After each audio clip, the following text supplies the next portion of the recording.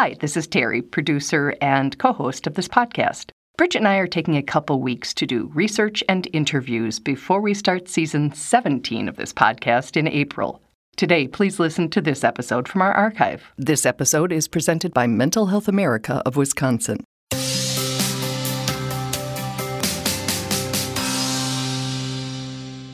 Welcome to the Giving Voice to Depression podcast. We are your co-hosts, Bridget and Terry. Each week, through intimate, candid conversations with guests, we explore different perspectives on and experiences of depression. We keep it real because the illness is real.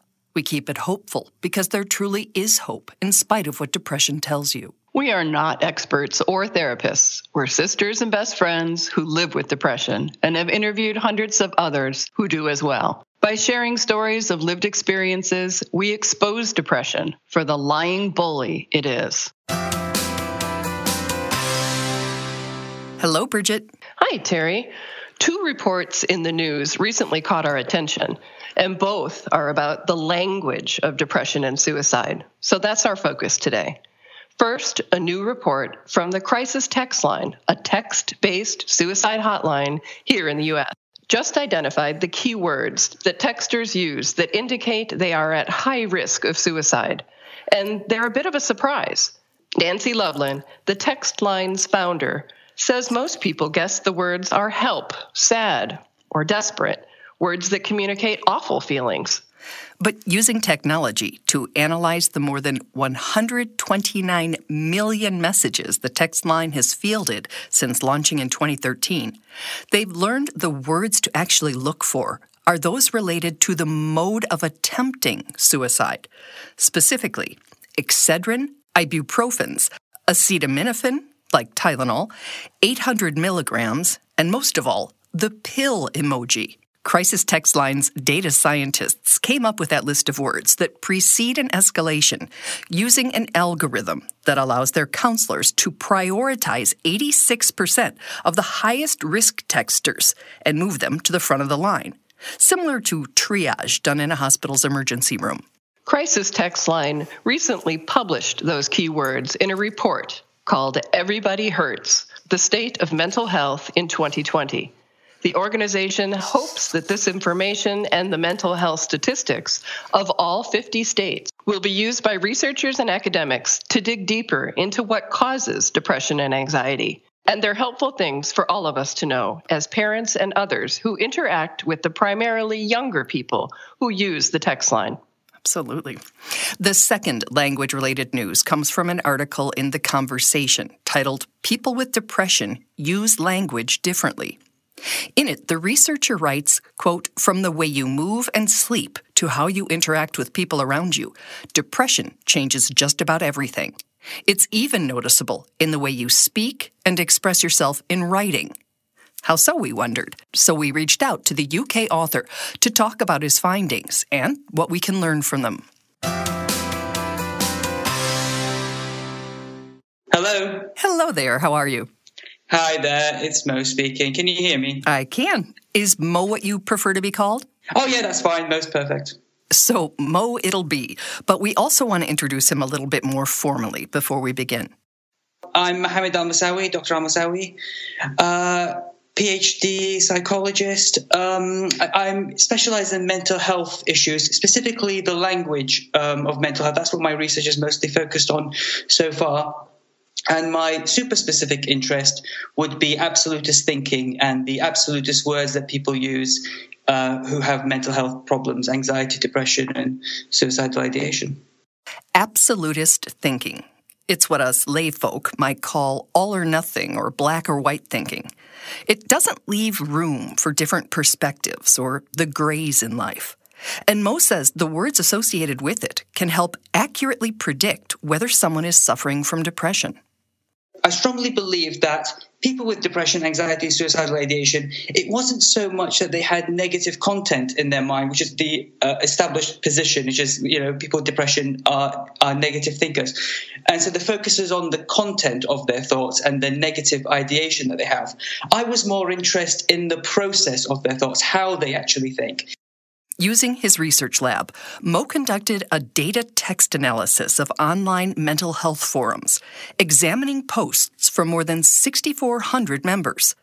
This next part's a little bit academic, but bear with us.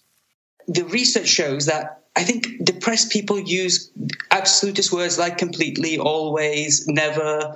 I think there's a list of about 15 of them. 50% more than non-depressed controls.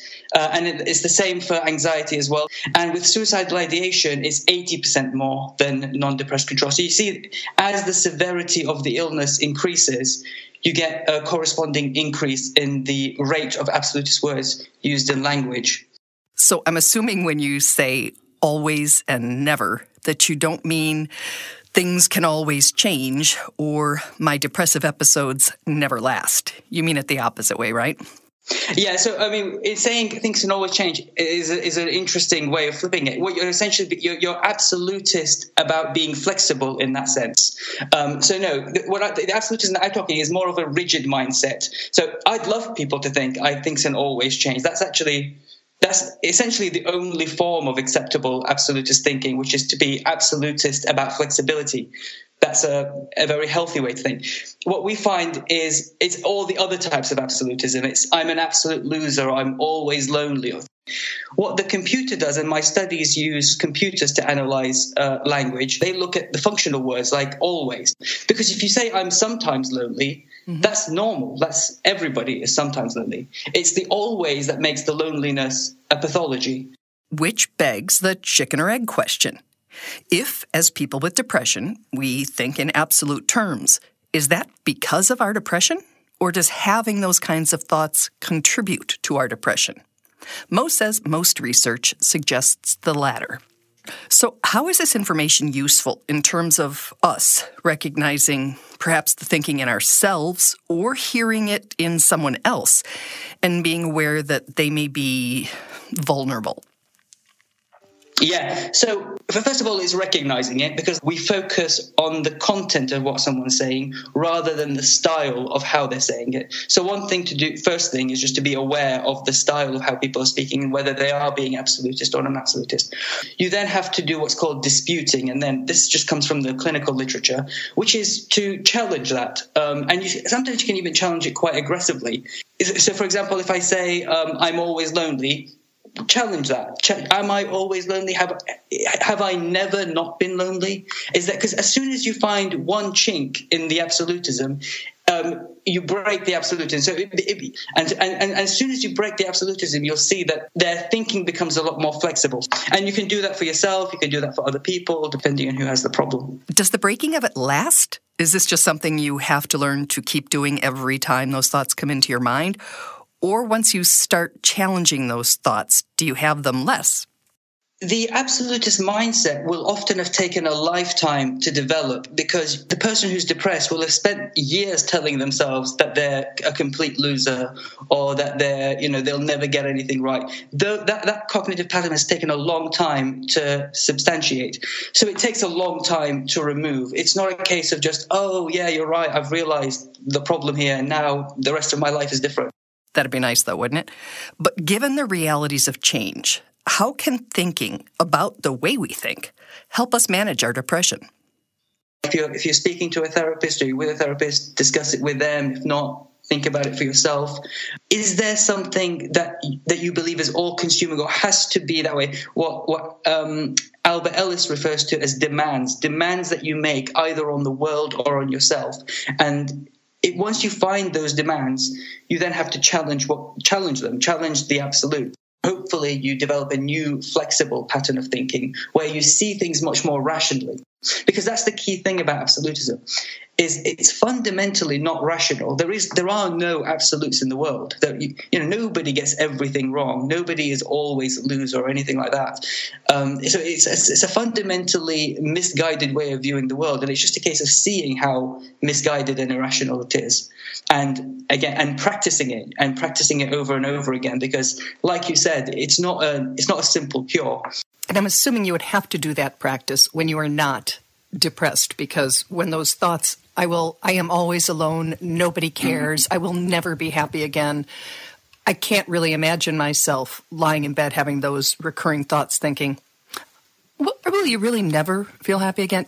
I'm not sure that somebody in depression has the clarity or the distance to question their thinking.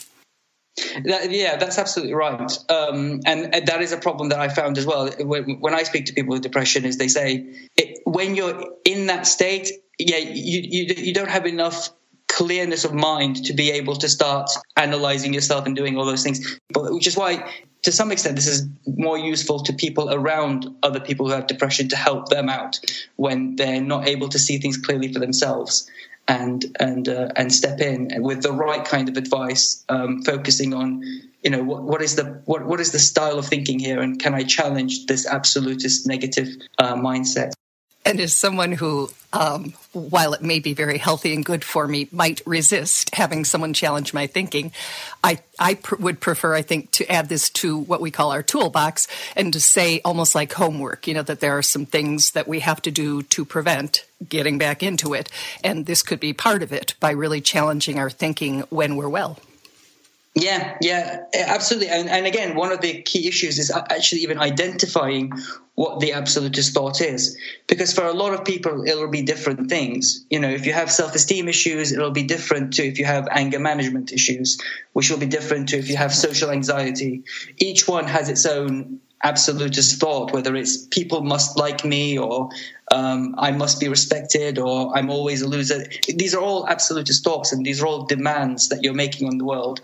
But each one has a different pathology associated with it, whether it's anxiety, depression, or anger management. But so it's also a case of identifying what it is for this particular person or for yourself that is the key problem. So as you do this research, what is your dream or best hope for how it's used and how it helps people with depression, anxiety, or suicidal thoughts? One thing is I'd like to, so in clinical practice, there's a heavy focus on negative thinking, which is, as I said, the content of thoughts. I'd like to just shift that a little bit towards the process of thinking, what I call the cognitive distortions and the chief cognitive distortion, which is absolutist thinking. So not to say negative thinking doesn't matter or anything like that, but I just think there's a little bit too much of an emphasis on negative thinking and not enough emphasis on the style and process of thinking. So that's one thing.